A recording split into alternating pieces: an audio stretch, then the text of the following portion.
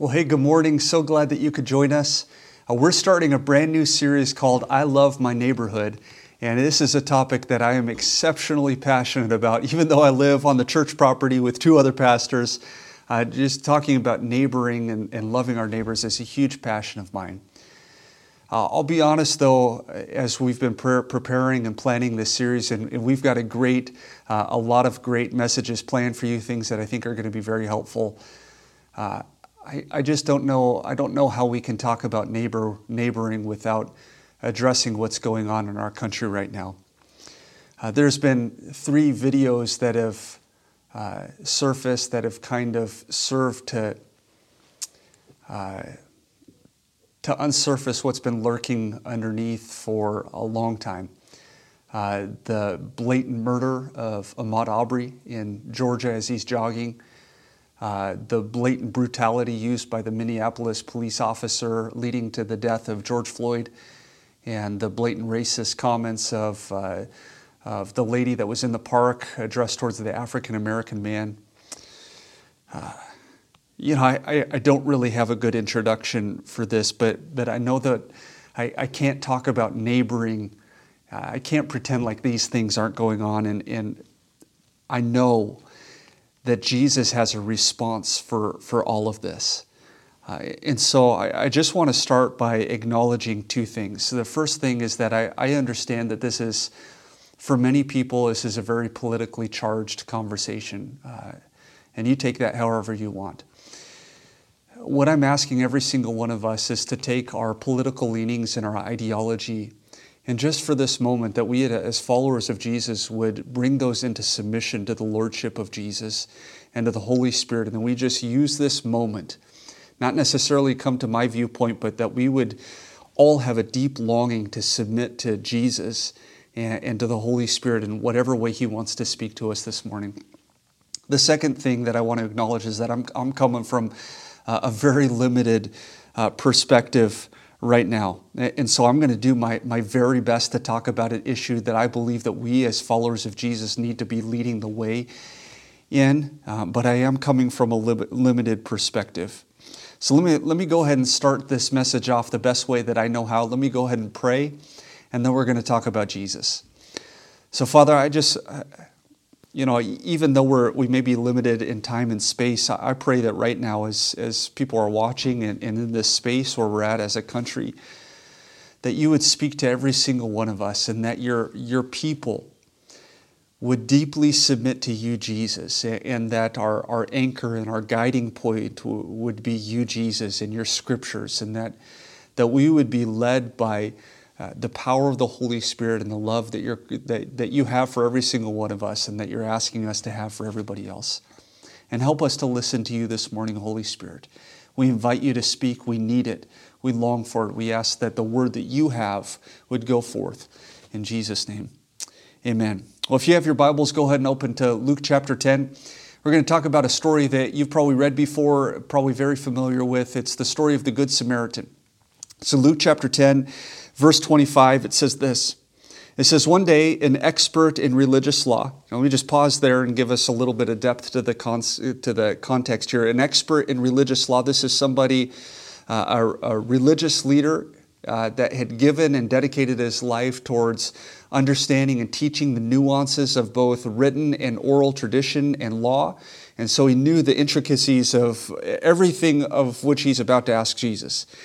And it says that he stood up to test Jesus by asking him this question. He said, "Teacher, what should I do to inherit eternal life?" So the context of everything that Jesus is about to ask right now in this moment is under the context of this question, "Teacher, what do I need to do to inherit eternal life?" Now, eternal life in our context has typically a different meaning than the biblical meaning. Eternal life, biblically speaking, is not just the life to come. We think about going to heaven, but in the Jewish mind and in the biblical mind, it has to do with both the life now and the life that's to come. And so he's asking, what do I need to do to experience this kind of life? And in response to this, Jesus said, "What does the law of Moses say? How do you read it?" And the man answered, "You must love the Lord your God with all of your heart, your soul, your strength, and your mind, and love your neighbor as yourself." And Jesus responded, he said, "Right, do that and you will live." Do that. Love God, love your neighbor, and you'll experience the eternal life that you're looking for.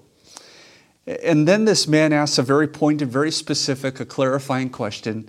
He says this in verse 29. He says, the man wanted to justify his actions, so he asked Jesus, and who is my neighbor? Like, Jesus, I know I'm supposed to love people, but exactly, like, could you just narrow it down for me? Who exactly am I supposed to love? Like, I know I'm supposed to love people, but I need you to tell me who is my neighbor. And this religious leader, by asking this question, is immediately trying to narrow down his responsibility. In other words, Jesus, I agree with what you're saying, but isn't there a limit to who I'm supposed to love?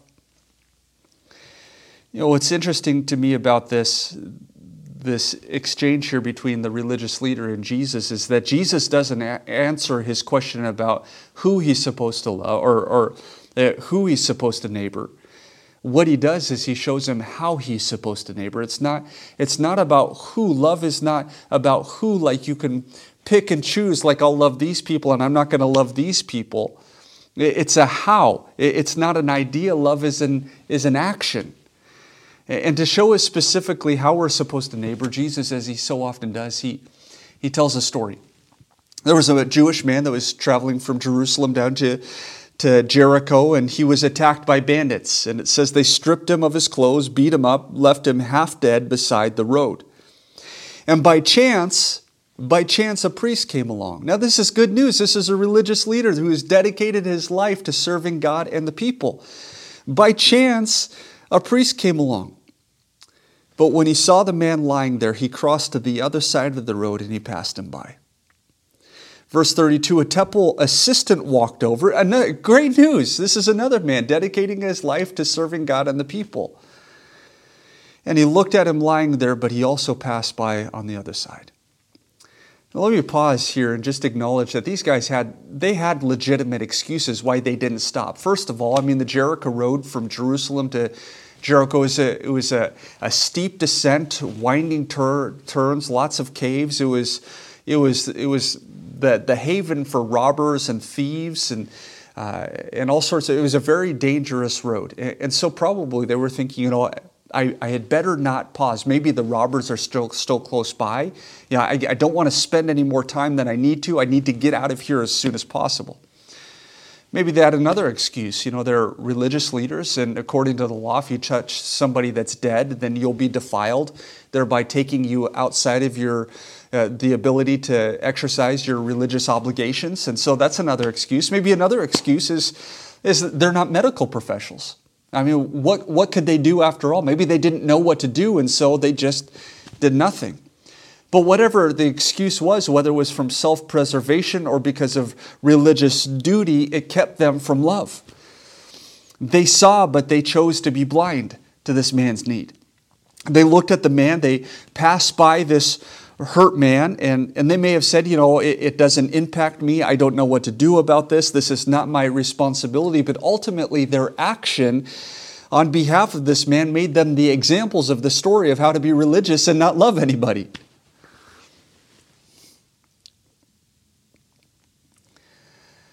I think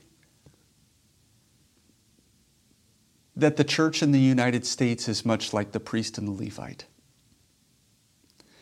We have our excuses and we have our reasons.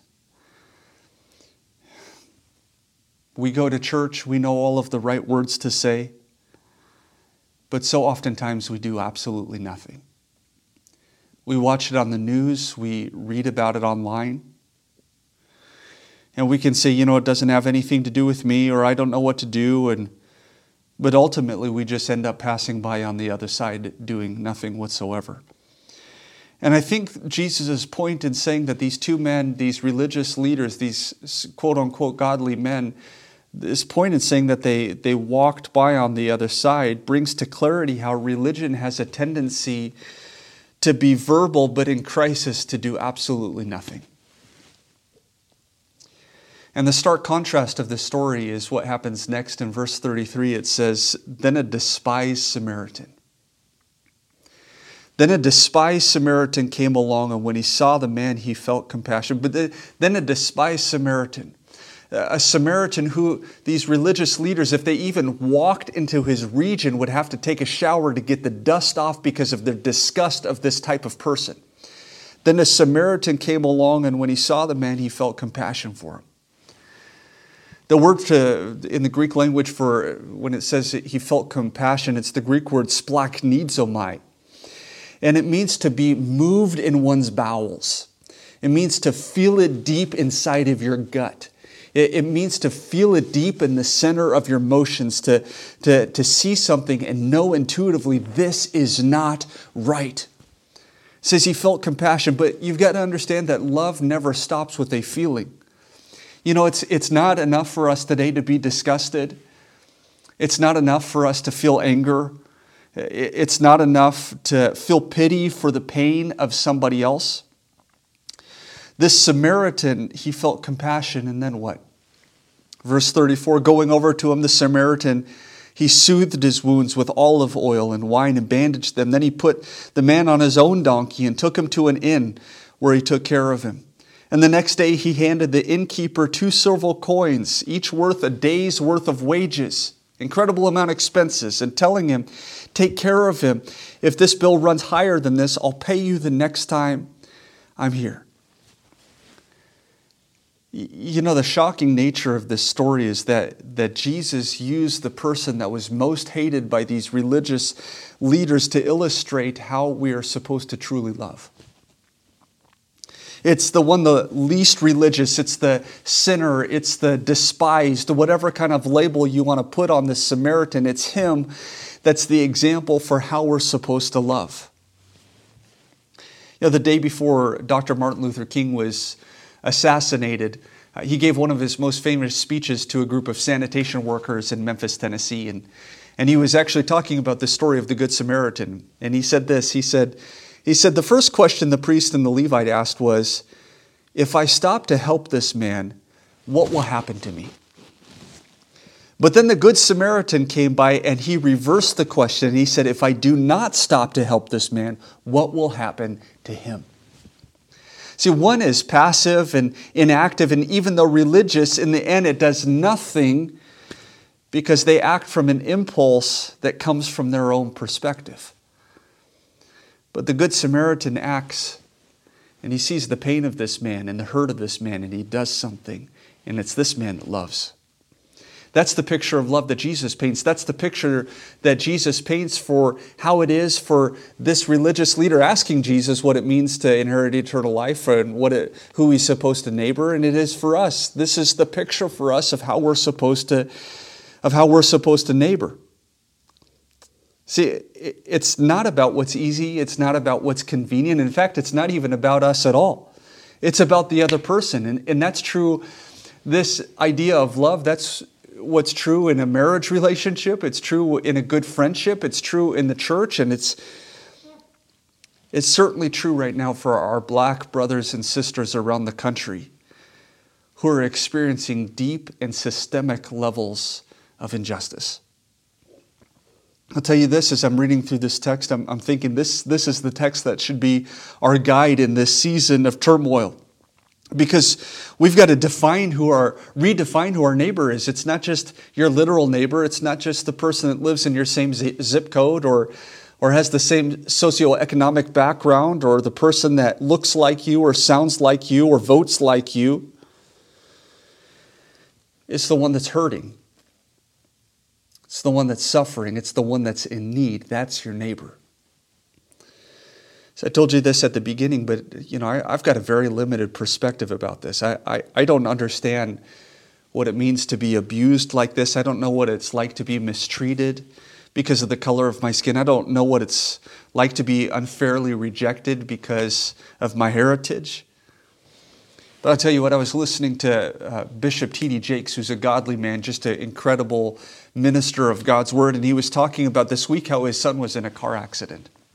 And his son called him on the phone, and the police were there, and the ambulance was there. And Bishop Jakes said this. He said, I was more concerned for my son because of the police than I was because of the car accident. Now, you can take that in all sorts of different ways, but when that's the concern of this godly man, you know that something's wrong. I was listening to another African-American pastor talk about this, and he said just this week he was taking his little girls, grade school age, and they were just going to go out to the other side of town to get some dessert. And his little girls, even before they were able to pull out of the driveway, they said, "Daddy, what do we do if a police officer pulls us over?" And I think that we need to dismiss the naivete that this is something new, because the reality is that this has never stopped happening in this country. I think because we've got such a beautifully diverse church, I love our church, all of the colors and nationalities and backgrounds, I love it. And because of the reality of that, the truth is that probably some of you have experienced this kind of injustice in your own life. But I think for many of us, you're coming from a perspective similar to mine, that we've been blind. We've had a blindness to the reality of our neighbor's suffering just because it's not been our own reality. See, it's hard for me to understand the fear of being pulled over by a police officer because I've never been mistreated. It's hard for me to understand not getting a job because of the sound of my name. It's hard for me to understand oppression because I've not been oppressed like so many people still are today. It's hard for me to understand not getting a promotion or believed about a sexual assault or crime because of my gender, because I'm a man. But I think the time for us as followers of Jesus and as the church of Jesus, the time has come for us to wake up and realize is that if we're to love our neighbors like Jesus is calling us to, then we've got to become aware of the reality in which we currently live. That racism and oppression and systemic injustice are a deep part of the cornerstone of our history, and it's also a deep part of our current reality right now. And so what do we do about this? Well, I think the first step towards doing something that's right is recognizing that something is deeply wrong. That we've got to be aware of this. And then we simply do what the Good Samaritan did. We have compassion and then we take action. We have compassion and we take action. We allow ourselves to feel things on behalf. We allow ourselves to feel it deep in our gut, and then we do something about it. See, many of us right now, we are feeling compassion. We feel the pain. We're shocked. We're angry. Tears have been shed. You know, there's an emotional response here. But I'll tell you this, is that you can't combat a systemic problem with an emotional response, because a systemic problem needs a strategic solution. It needs love. It needs action. It needs us to do something, not just to feel something, but to do something.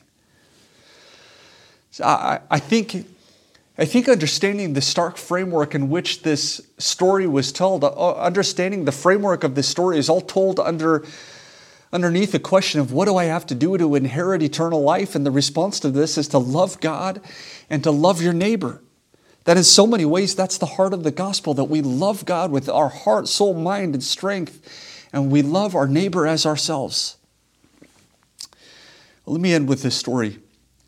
In 1996, the KKK had a rally, and the police knew that there would be all sorts of tension, and so they put a barrier in the road between the KKK members and the people that were kind of opposing that and were protesting it. And at some point during the rally, one of the white supremacist guys had kind of filtered himself over into the protesters' side, and it wasn't hard to miss. He was kind of a big guy, and he's got a Confederate flag T-shirt and Nazi tattoos and things like that. Well, at some point, somebody in the crowd sees this guy, and he yells out, "Kill the Nazi! Kill the Nazi!" And in a rush, everybody just goes to this guy and just starts beating him senseless. Well, there was an 18-year-old girl named Keisha Thomas, and she saw this, and immediately she ran over to this man. She threw her body on top of him to protect him from the blows of all of her comrades and people that were protesting with her. In fact, there's a famous picture that we'll show right now. But here's the question: what in the world would cause a young girl to put herself at physical risk to protect a man who would most likely want to harm her if he had the opportunity? Why would she do this?